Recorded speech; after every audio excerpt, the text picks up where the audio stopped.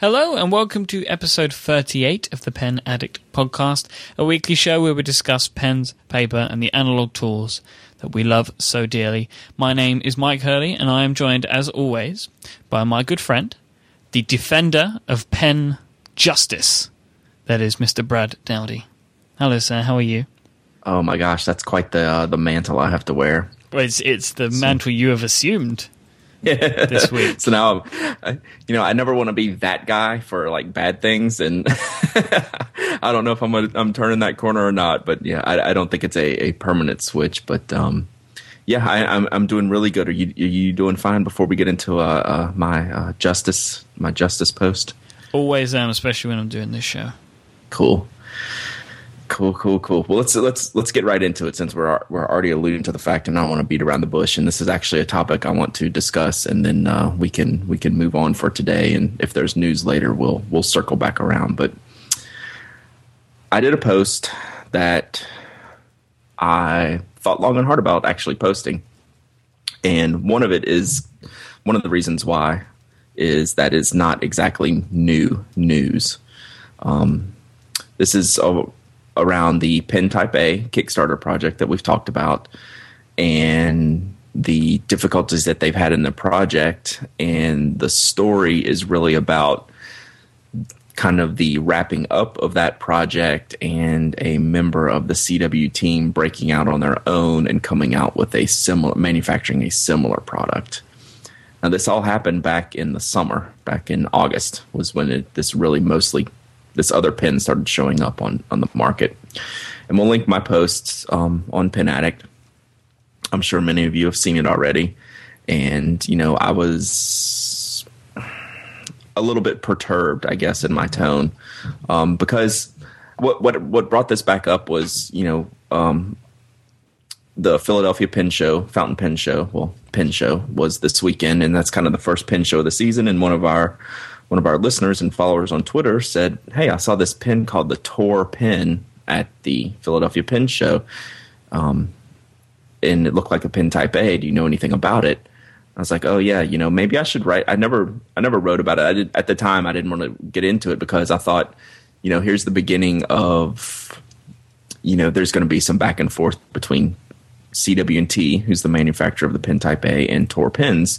And, I thought they'd hash it out. There were some issues and, it would all kind of, work itself out and everyone would just kind of move on. Well, ever since August, it went into silent mode. So I figured, well, now that Pen Show season's starting, I wanted to make everyone aware when they see a Tor pen, what it really is.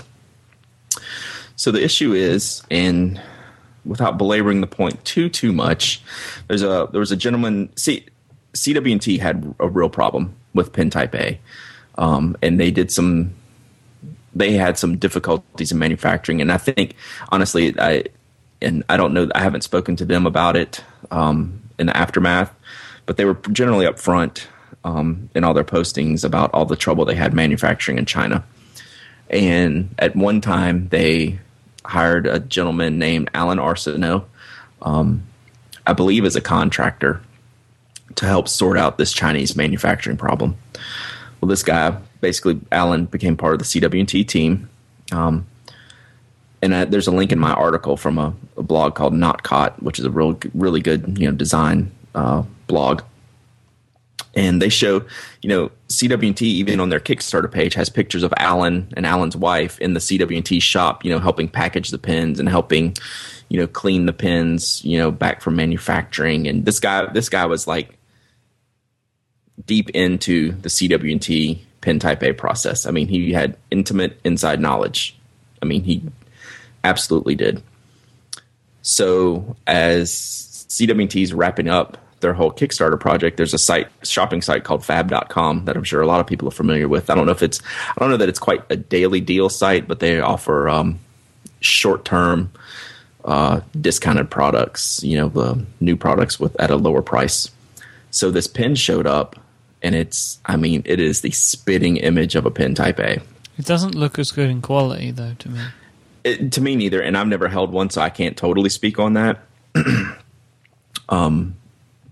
But it just from the pictures, it doesn't look as good in quality to me either. And that's what kind of got the ball rolling. Everyone kind of flipped at that point. Like, what is this? Who is this guy? Where did this pin come from? Why does it look exactly the same? Most of that is in this Not Caught article that everyone should read. And it kind of timelines the whole, how did this happen?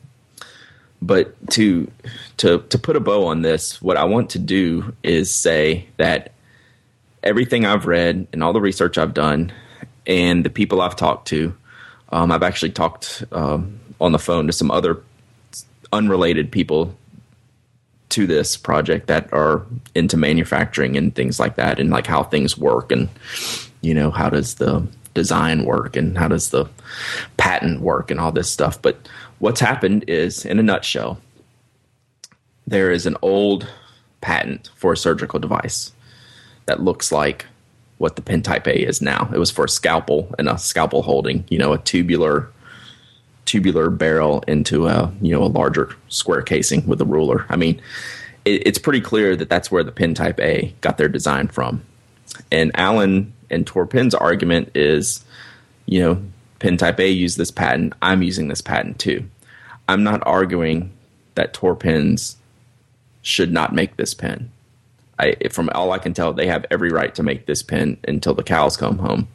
The problem I have is this guy was part of the team that made kind of the first one that came out, and then branched out on his own, made the same pen and after having, say, the inside information with CW&T, and went kind of around and made the exact same competing product.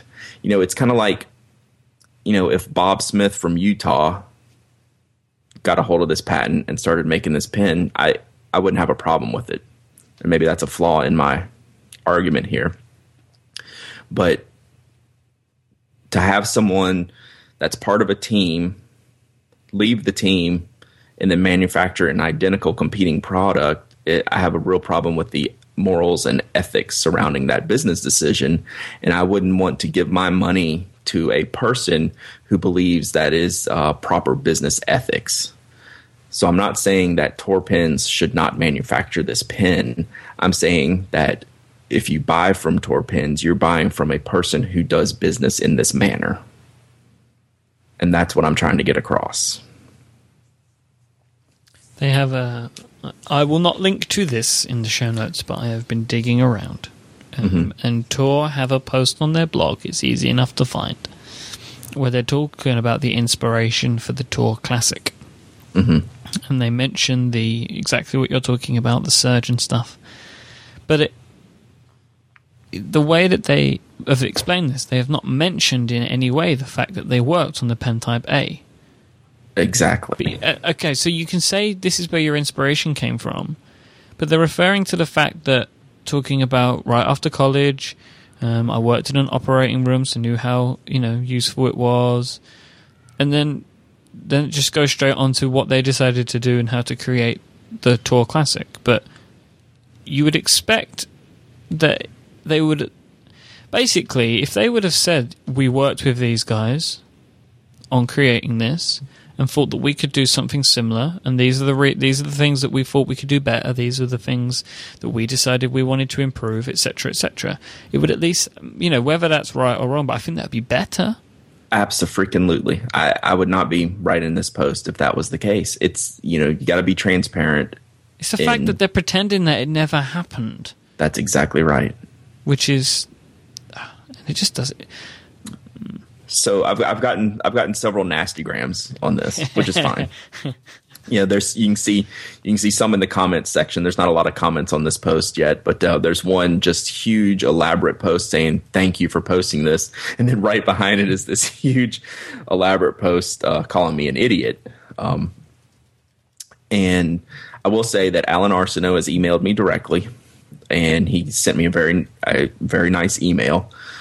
Saying, there's more to the story than you know. I'd like to share, what's really going on. And I replied to him and said, Alan, I'd love to talk to you, but really what would be better is if you did this publicly and not just have it a conversation between me and you. I mean, you have a blog, you have a public forum. Why don't you clear the air in that way? And that was Monday. I haven't heard back from him yet. I haven't heard back from Alan yet. But everyone that's upset at me for making this post, their argument is they have every right to make this pin, and that is not what I'm arguing at all. So everyone's kind of missing that point.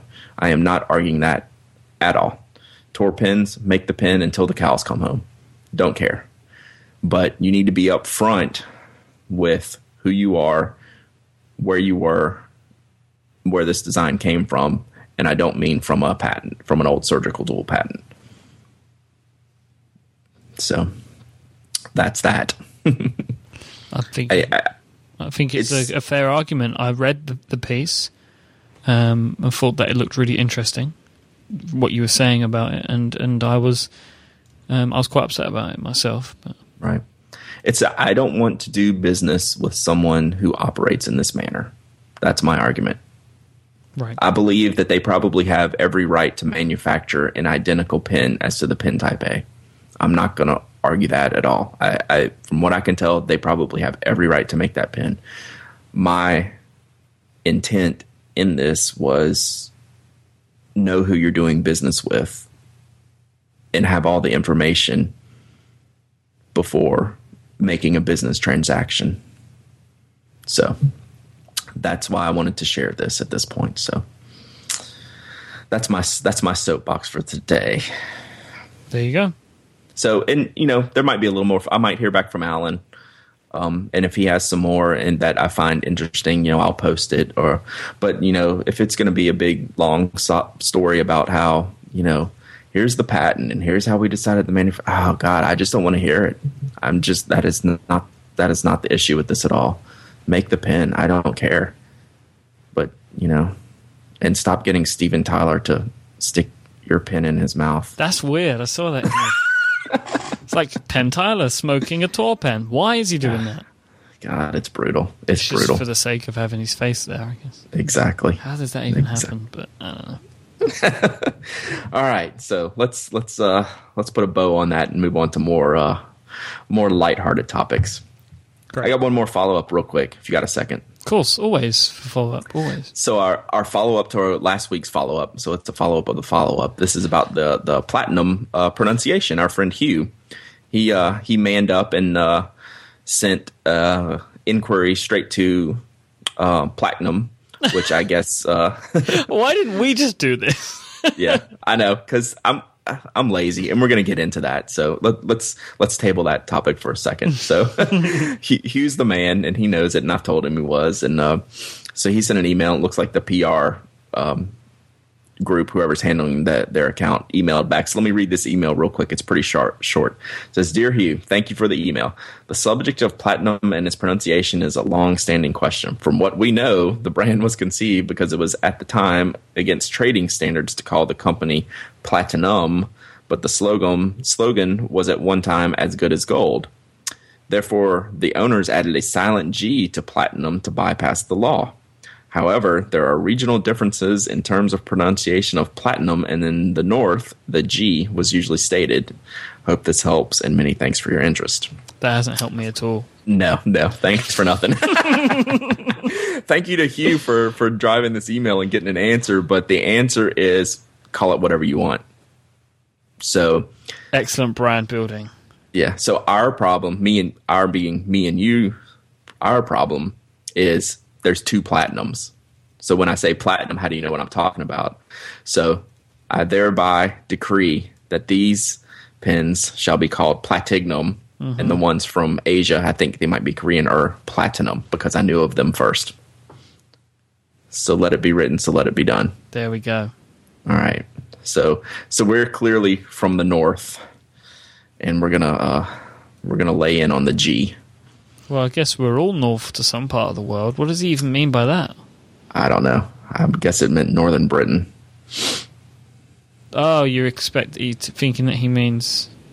Yeah, because I'm assuming it was since it was a British originated pen, I'm assuming he means the north of the country, or she, or he. I don't know. Alex. Knowing Alex. what I do about my own country, there's no specific reason why in the north they would put a G in it. That's the way I read this. Yeah. The brand owners added a silent G to Platignum to bypass the law. What was the law anyway? Because it was something about the from what we know, the brand was conceived because it was at the time against trading standards to call the company Platignum. But the slogan was at one time the metal trading board in the early 1900s. He's kind of confused me in the email. I mean, obviously not everybody can see the email, but he's put the G in the word when he probably didn't mean to. Exactly. So the way that me and Brad are reading this, he's saying, from what we know, the brand was conceived because it was at the time against trading standards to call the company Platignum. But the slogan was at one time as good as gold. But I assume that what he's saying there is he means to write platinum. Right. So it was against trading standards to call the company Platinum, but the slogan was at one time as good as gold, which is actually quite a good marketing slogan. Mm-hmm. So from what I can understand, it's meant to be platinum. Yes. But they put the G in there. But they still can't tell us a definite way, so we're going to call it Platignum. Because it's easier for our purposes. Simply because the company themselves can't give us a definite answer, which I believe is something they should really work out. I mean, how do they answer the phone? Yeah, I got nothing. It's a pretty odd email. I mean, it's not the first time he's answered this question, but it's not a great answer. No. I just imagine, like, you just call them up. Hello, Platinum or Platignum? Like, you've got to surely have an idea. I don't know. Never mind. Nope. It will be the long-standing myth of the Pen Addict podcast will be, how do you pronounce that name? Yeah. And again, if you've got any ideas as to how we do this, other than the excellent detective work that Hugh attempted to perform for us, please let us know. Yeah, the only thing that's going to do is make me hang up on it every time I say it now. Going, am I saying it right? So yeah, it hasn't helped us at all, really, has it? Thanks for nothing, Alex. Yeah, but thank you for everything, Hugh. Oh, he's awesome. Yeah, shoot. He sent me some other pictures of some other products and stuff like that. Some older Platignum products it was pretty sweet. He sent me some good stuff. Oh, I can kind of I understand a little bit more now. The person who sent it, they work for the parent company that bought that brand. Mm-hmm. So Snowpake is the owner of the Platinum brand, and Snowpake do lots of different stationery stuff over here, mainly like folders and stuff. Okay, so that's they've not a marketing obviously company. They've bought that brand, and they're trying to revitalize it. Yeah, like maybe they should revitalize how to pronounce the name. That's why I think that they actually haven't decided yet. Dear oh dear. Interesting. Anyway, shall I talk about Squarespace and then we get into the main topic of this week's episode? How does that sound? Sounds great. Excellent. So this episode is, of course, brought to you by those fine folks over at squarespace.com who give you everything you need to make an amazing website. Both myself and Brad use Squarespace for our sites because they make it really simple to put your site online. They give you all the tools that you need to make your home on the internet, whether you want to build a site for a blog, a portfolio, a business site, whatever you want to make a website for, Squarespace can allow you to do that, and they allow you to do it with ease, I would say. It doesn't matter how experienced you are when it comes to building websites. You can put something amazing together in minutes. They take care of hosting, scaling, integration with social services like Twitter and Facebook. You can get iOS apps that allow you to post on the go and manage your site. You can also see your statistics in these apps. They have real-time analytics built right into Squarespace's platform, so it can tell you who's coming to your site and how they're getting there, things like that. They have fantastic, beautiful templates. You don't need to worry about getting a designer. They're very clean. They let your content do all of the talking, and they have responsive web design built in. So your site will restructure automatically to fit on any device and maintain the beauty of the site's design without throwing up a standard mobile view template which rips out all of the nice stuff. You can easily edit your site and change colors, and you can make amendments to the templates in a WYSIWYG environment. So what you see is what you get. That's what WYSIWYG stands for. So the thing, you can edit all of the things in a web browser. You click and drag, and it's a very nice system. It's very, very attractive. And really, you can listen to me talk about it, and I can talk about it until the cows come home, because I love Squarespace that much. But I think the best way for you to understand just how great this system is to go and try it out for yourself. There's no credit card required to try out Squarespace. Just go to squarespace.com/70 decibels. You can start your free trial. If you then decide to sign up for a plan, Squarespace starts at $10 a month for the standard plan and $20 a month for the limited plan. If you sign up for 1 year up front, you'll get 20% off that monthly price, and if you sign up for 2 years, you'll get 25% off. But I can give you an additional 10% off, so that can be off your first month or on top of the annual plan discounts, if you enter the code 70decibels1 below the pricing information at checkout. And that also helps Squarespace know that you found out about them through us. So go check out Squarespace, everything you need to make an amazing website. So, Mr. Dowdy. Yes, sir. What are we going to talk about today? What's the main topic 20 minutes into the episode? I know. I knew the first topic might take a little bit. So, before we get into that, I'd like to issue an apology. Oh, dear. And I would like to apologize to you, Mike Hurley. That's okay. I have a tough time coming up with topics sometimes. And, sometimes, weeks in advance, I know exactly what I want to talk about and I have all the details planned out. And then sometimes I have half fleshed out topics that I'm really excited to talk about, but I don't have all the details sorted out yet and haven't had the time to finish my research and things like that. So I'd like to apologize for on Tuesday mornings when I'm coming home from work saying, "Hey, what do you want to talk about today?" I think that we should also apologize to everybody that follows us on app.net as they got to see us have this conversation today. I don't know why we decided to have it there. We could have had this conversation anywhere. I know. I think it was my fault because I had a couple of errands to run when I left work, so I was just sitting there waiting, getting, my glasses fixed and some other things like that. So I had some idle time between leaving work and getting home. So we started this conversation on app.net. It's like, I really don't know. I know I need to cover this Tor Pins thing, but then I really don't know what I want to talk about. And then all of a sudden, playing the role of my mother, Michael Hurley says, "Have you looked in the future topics document?"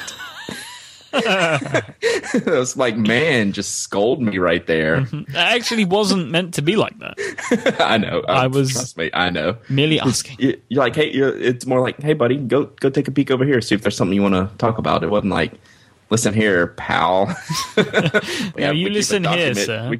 We keep a document for this reason. It was just funny. Have you looked at the future topics document? So then that just that spawned, I don't know, probably 20 more tweets. But then the listeners started to get involved, which we always love, and we've got some things added to that future topics document. Yes, I'll be adding some things into that, and I've definitely made some notes. But when I asked for topics or other listeners to give us some ideas, you came up with a really interesting question, and I said, yes, let's go with that. And it's a subject we've covered many times about, what pins do you carry everyday carry type of pins, pins that you always want to have around. But the way you worded it, I was like, this is a really interesting way to word it. So let me read what Michael said. He says, "What does a pin have to do to make it into your daily carry? Then how do you decide what's replaced?" And I thought the way you worded that, I was like, that's a really interesting way to look at it, because we haven't. Would you like me to tell you why I have asked this question? Yes, because I think you asked it in a very specific way. You didn't ask, let's talk about what your daily carry pins are. So this might help a little bit. Okay. That's my pen case. I have a pen good. case. I'm glad you clarified what that was. Exactly. I have a pen case that I keep in my drawer at work. And in this case, it is the... there goes some pens on the table, sorry. The Lahit Labs... is it Teffa? Teffa, yeah. Teffa case. Mm-hmm. I have that case. I've spoken about it before on the show. I have in it a selection of pens. And at the moment, I have 5 pens that are not in the case. They are kind of sort of just... They're not like clipped inside of it. They're just loose inside. And I need to remove some to add 1 or 2 of these pens in there. This is including some Zebra Sarasa pens. That I bought a Zebra... I think it's... I can't even say it. Durfit? Airfit. What a weird... Airfit. It's written very peculiarly on the... I bought an Airfit, a Sarasa. Yeah, and that's the one that it says gel with a J. It's a G here. On the one. Really? Yeah. Then I've got the Zebra Sarasa and the Zebra Marathon here. I'm not familiar with the Marathon. I do have the Airfit. I like that one. It's got the good squishy grip. It's a nice grip to it, yeah. So I've got those, and then I also I bought my Lamy Ale Star, and then I have some of the Pentel Tredios that I was using recently. So they're loose in the case, and I've been trying to work out what to take out. Now you can imagine that. So this case opens up into like a book, and you have 2 sides. Now, as you can imagine, one of these sides consists of 1, 2, 3, 4, 5, 6, 7 of my Retro 51 collection. Wow. It's not the whole lot. It's just part of the collection. And then the rest is an assortment of pens. So I've been trying to work out what to remove. And I wondered, from you, Brad, what does it take to... What is your justification for when something can enter your daily carry and then be removed from it? So I used to do almost exactly what you do. I would, in my backpack, I would carry sometimes 2 full pen cases of pens of varying everything. And then in the pockets of that backpack have, 5 pens stuffed in this pocket, 3 pens clipped in here, because I never wanted to be without a pen I wanted at the time. So I did that for years. And it worked fine, but what I found myself doing is switching from pen to pen too quickly and worrying about what pen I was using than actually what I was doing, writing, whatever, taking notes. So that lasted for quite a long time. And I still find myself falling back into old habits. But I'm trying to work on some things to narrow that down. And to answer the question about what does a pen have to do to make it to your daily carry, I go in phases of pen usage. And when I pick and it's not even a specific pen, but it's more a type of pen, like either like a fine tip gel pen. Those would all be, when I'm in that kind of mode, I'll use any of them, like a Hi-Tech C or a Sino DX or a Sarasa Clip. That's all kind of in one grouping. And that's all I'll use for a couple weeks, it seems. I just kind of get in this groove, and that's all I want to write with. And then it'll change, and then, all of a sudden one day I'll pick up a Sharpie pen, and I was like, oh man, I forget how much I like writing with these, and my handwriting looks so good with these. And I'll start using a Sharpie pen and a Sakura Pigma Micron and a Copic multiliner. Things like that. And that'll be all I write with for a couple weeks. The phase I'm in right now is I'm full bore into fountain pens. And I've actually, with all of our Lamy talk here recently, I've broken back out my Safari and inked it up with just a regular Lamy blue cartridge. And I've been using my charcoal Lamy Safari, I bet, for 2 weeks straight now. Maybe not quite that long, maybe a week and a half. And even though the pen case I'm using right now is the Alter pen case, Alter Manufacturing, that we've talked about and I've reviewed before. And I think I have 9 all I'm carrying now is 9 pins in this case. I haven't used anything but this Safari for a week and a half.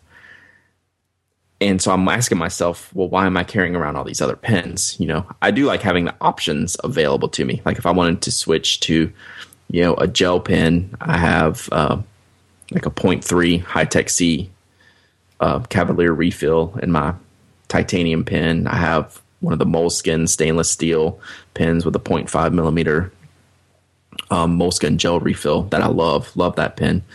You know, I have a Render K, an orange one that I have a 0.4 black Hi-Tech C refill. I use the I prefer the 0.3 blue Hi-Tech C and the 0.4 black Hi-Tech C, so I always carry them both.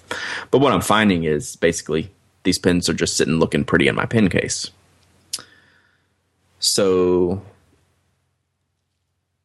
how do I decide how to swap them out is recently I haven't been. I've just been taking my whole pen case, but I've been using one pen for weeks at a time. Before the Safari, I was using my Vanishing Point because I traded with one of our listeners and followers. I traded him a pen he has an EF nib for the Vanishing Point. The one I bought came with the F nib, which is awfully fine. And I tested out the EF nib months ago, and I was like, that's awfully fine. I don't know if I can use that every day. Then we made a swap. I traded him my Kaweco AL Sport ballpoint for his EF nib. Well, I got it in, inked it up with a black Pilot Namiki ink cartridge, and man, I loved it.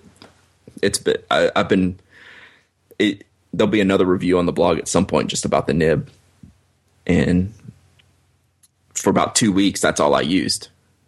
And then we got talking on the Safari, and I was like, well, you know, I haven't used my Safari in months, so let me just swap it out.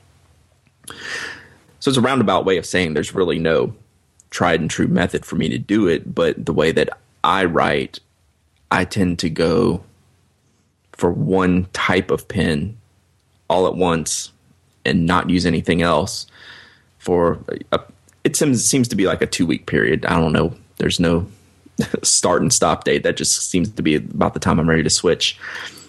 So I've actually made a purchase recently because I've seen myself going this way to where I'm using fewer pens on a daily basis. I still use lots of pens and different things, but as far as like say going to work and carrying my pens around, do I need to be really carrying all these extra pens that I'm not using actively, even though I want to have them handy and get to them?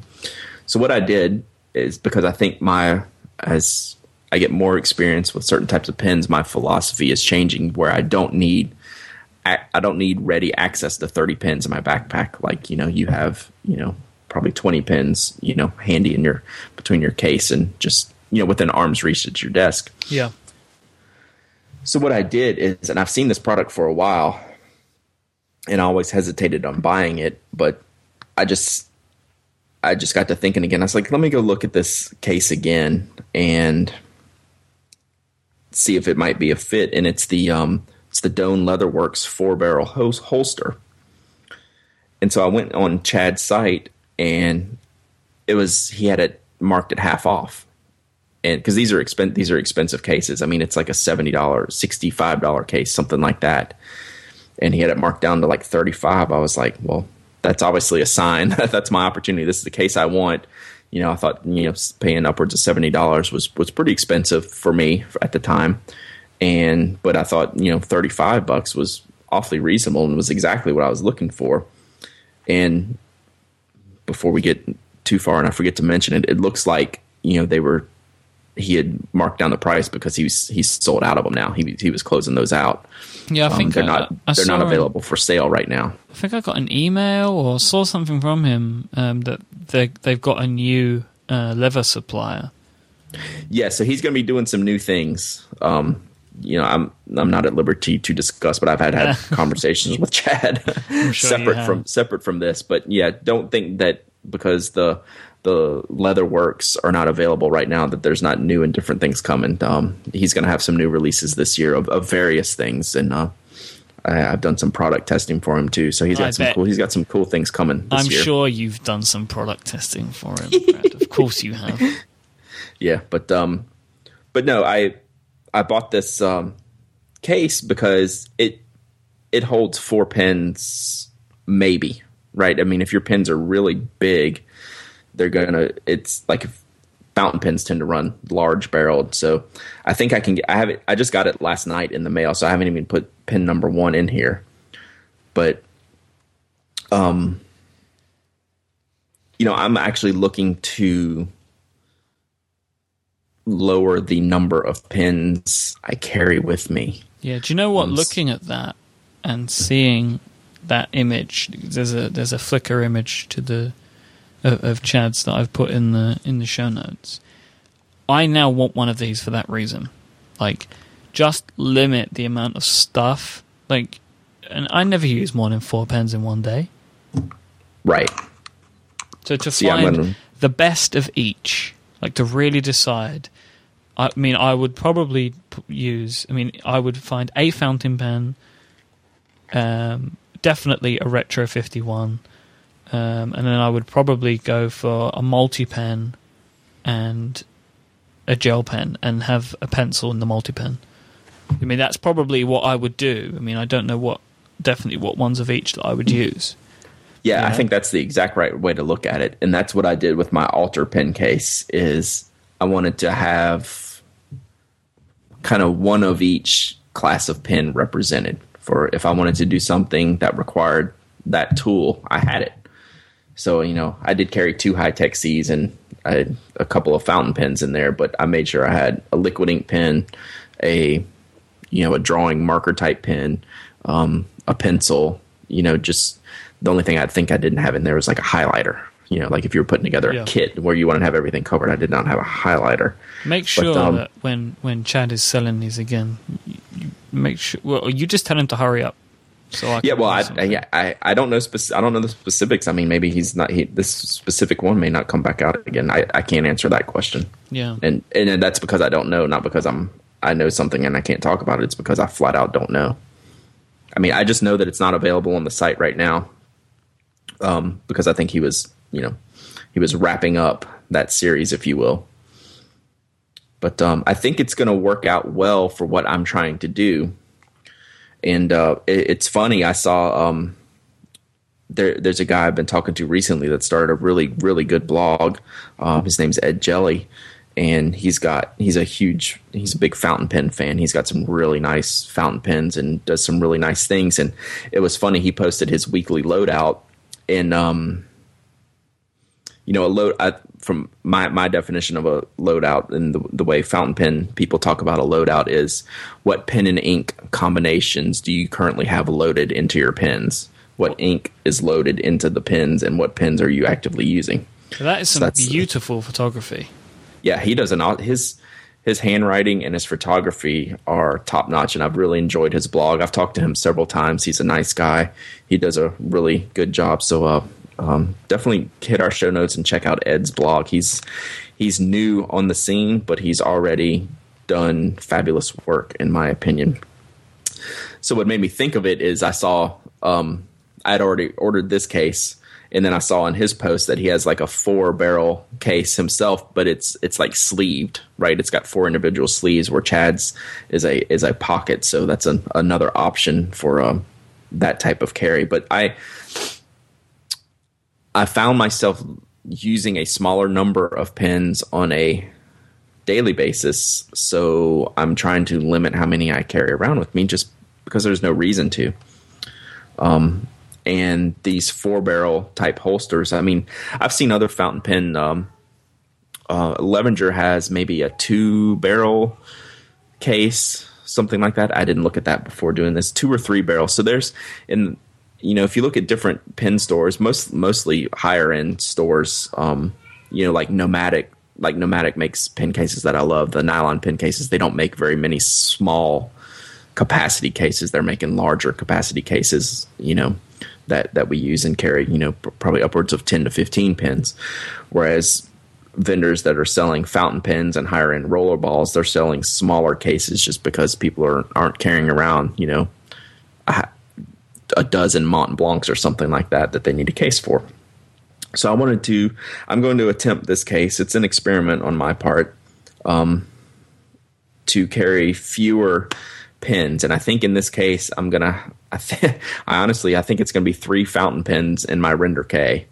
I think it's going to be my Vanishing Point, my Safari, which I've been using a bunch of. And I will say I'm switching over, and this is an update, big news here. My Lamy 2000 is performing pretty well after an ink change. So I'm wondering if the ink that I used the first time was not flowing as well as it is now. So I put a new ink, cleaned it out, put in a new ink in my 2000, and it's working better than anticipated. Because you were significantly upset with that pen. Yeah, and I think I'm still going to get it worked on. I've sent an email to one of the popular nib grinders and adjusters. His name is Mike Masuyama. I think his website's called Mike at Work, MikeEitWRK. I believe that's the website. I didn't put this in the show notes because I didn't think I was going to be mentioning it, but he's actually in Georgia where I am, and he goes to the Atlanta Pen Show and works on pens. But you can also send pens to him, and I think I'm still on my 2000. I'm going to get the nib ground down to something even finer. So, and he's It Work. Mike at Work, which is an excellent. That's such a great brand name. I like that. Yeah, and apparently, I'm not going to profess to know the history, and I'm sure I'll get a lot of emails and comments on this. But this guy is in the upper echelon of the respect levels in the fountain pen community. This guy's like in the top tier, like everyone in fountain pens. In the fountain pen communities knows a lot about a gentleman named Richard Binder who does, I think it's Bender, actually, excuse me, Richard Bender, in New York, who's got a big pen shop and does, elite repair work. And Mike is along those lines as far as the repair work, and he works with a lot of major companies, and he's trained under some of the, the most respected and well-known Japanese, nib makers and, nib repairers and things like that. So I think this guy's got an elite reputation. So I just gotta find time to send off my pen, and I am going to get it adjusted, but I am happier with the 2000 now that I've swapped inks in it. And I want to talk about that when you get it done, because I don't really understand what an adjustment would be, but we'll wait until you get it done and then we'll maybe go into that. I'm adding that to the future topics. Okay. Yeah. And that will definitely be in the future, because, even if I send it today, he's 8 weeks out in work. So put it down, because that'll be a long time out before I actually get the work completed, because I'm not going to send it yet. It's in there now. So yeah, I hope that I hope I kind of answered the question about the hows and whys of the pens I carry every day. It's in constant flux, and over the years, my philosophy has changed, and it's constantly changing. And I could go back the other way to where I'm carrying 30 and 40 pens with me at a time. But right now, it seems to be that this is working better for me, to carry fewer pens. And I've found myself constantly, ticking down, a step here, a step there every few months, and I'm down to fewer and fewer pens I'm carrying. But yeah, and then what happens is it's like, oh, I miss writing with that pen. So it finds its way back into some random pocket. And then the next thing you know, there's 5 of them. And then I've got a big pen case back out. And then I'm back to square one. But anyway, that's how I do it. Yeah, so now basically, you've given me what I wanted from this episode. My selfish reasons for wanting this episode. So I've now decided that I want something where I can carry 4 pens or something. I think 4 is a good number at a time. So I'm now on the lookout, lovely ladies and gentlemen listeners of the Pen Addict. Please send me in your suggestions. I'm looking for something like the Doan 4-barrel holster. So something nice. I mean, leather is good. That's not definite, but just something that looks nice. 4 pens is what I'm looking for. So please, as always, send your suggestions in to us. I'll talk about how at the end of the show, because I still think there's a couple of things that we want to talk about. I know you've got couple of quick mentions, and then I've got a point that I want to bring up at the end. You want to go first? Or you want me to? I think I'm good on the everyday carry topic, and I just did have a special shout out. Do you want me to go first? Yeah, do that. I did. I wanted to thank David Sparks and especially Mike Rohde, who was a guest on the Mac Power Users podcast with David and Katie Floyd. They do it.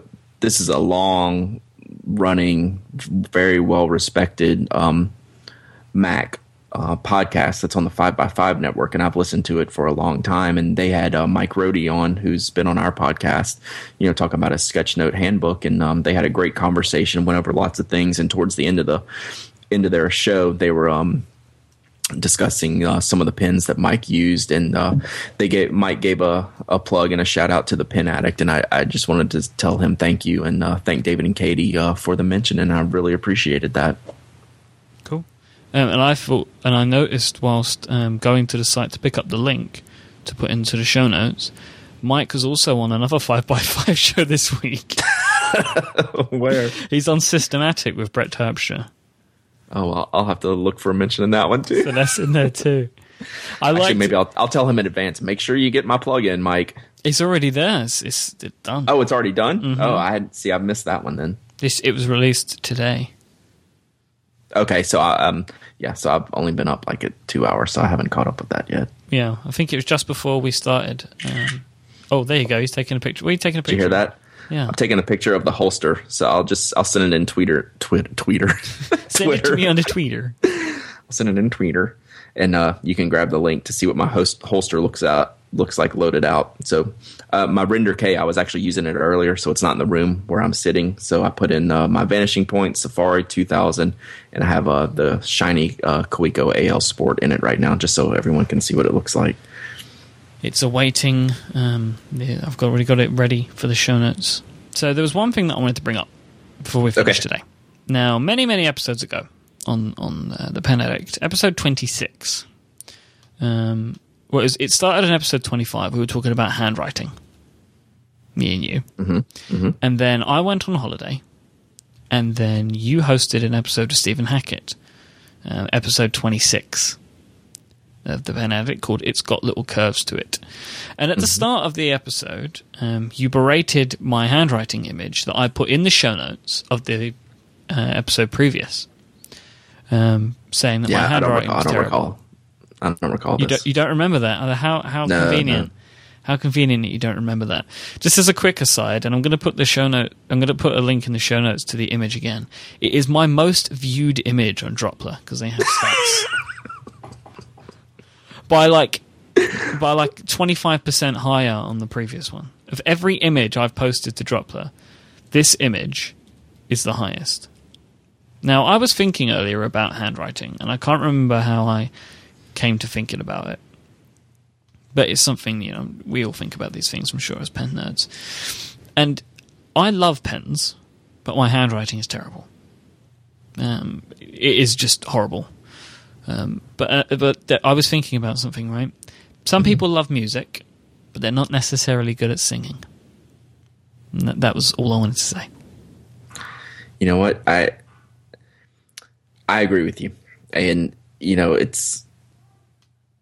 handwriting's hard. I mean, it's a challenge, and it's a challenge for me, and everyone does it differently. And, I like picking on you because you can take it, unlike some people. Things I know I can be neat. And if I was writing something like you do for the blog, I would take my time and be neat with it. But I understand my own handwriting, so I just get it down on the page. Why waste time? That's right. You accomplish the task you set out to do.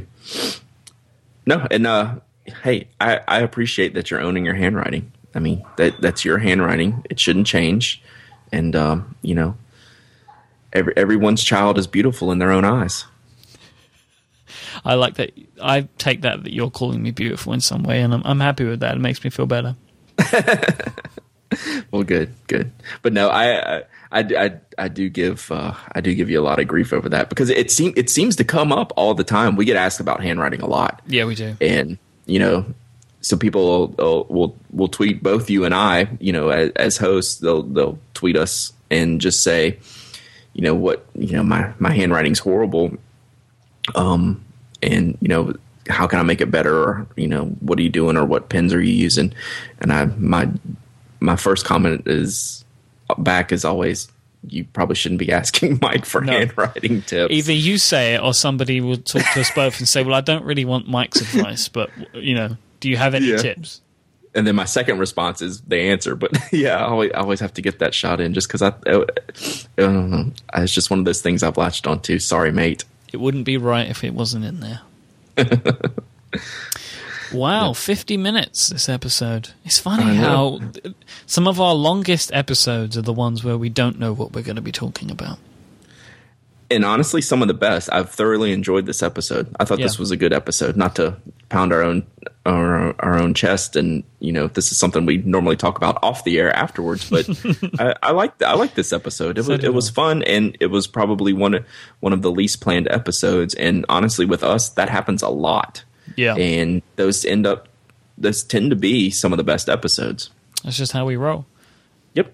But of course, you can always send in your suggestions. We love suggestions because we like to talk about the things that you guys want to listen to. And you can get in touch with us in a couple of ways. Go to 70decibels.com/contact and fill out the contact form there with the Pen Addict in the drop-down list, sorry. Or you can contact Brad directly. You can email him at thepenaddict@gmail.com. Or you can get in touch with us on Twitter. I am iMike, and Brad is Dowdyism, DOWDYISM. I am also iMike on app.net, and Brad is Dowdy, DOWDY. Thanks for having a different name there, Brad. It just makes it that much quicker for me to explain at the end. But you are within pretty much the majority of most of the hosts on the network. App.net just doubled the amount of usernames I have to read. Yep, we just wanted to extend these podcasts out as long as possible. Just that little bit longer. But yeah, so please get in touch with us. Thanks for listening every week. If you enjoy the show, rate us in iTunes. We love to get ratings. 5 stars are best, but you can feel free to be honest. We absolutely, and leave us feedback if it's there. I do check in and read things, and if there's areas where we feel we can improve, absolutely tell us. I'm always open to feedback, criticism, tips, tricks, anything. So please let us know. Exactly. Thank you very much. So yeah, thanks very much for listening to this week's episode of The Pen Addict. As always, I am Mike and he is Brad, and until next time, bye bye. Bye bye.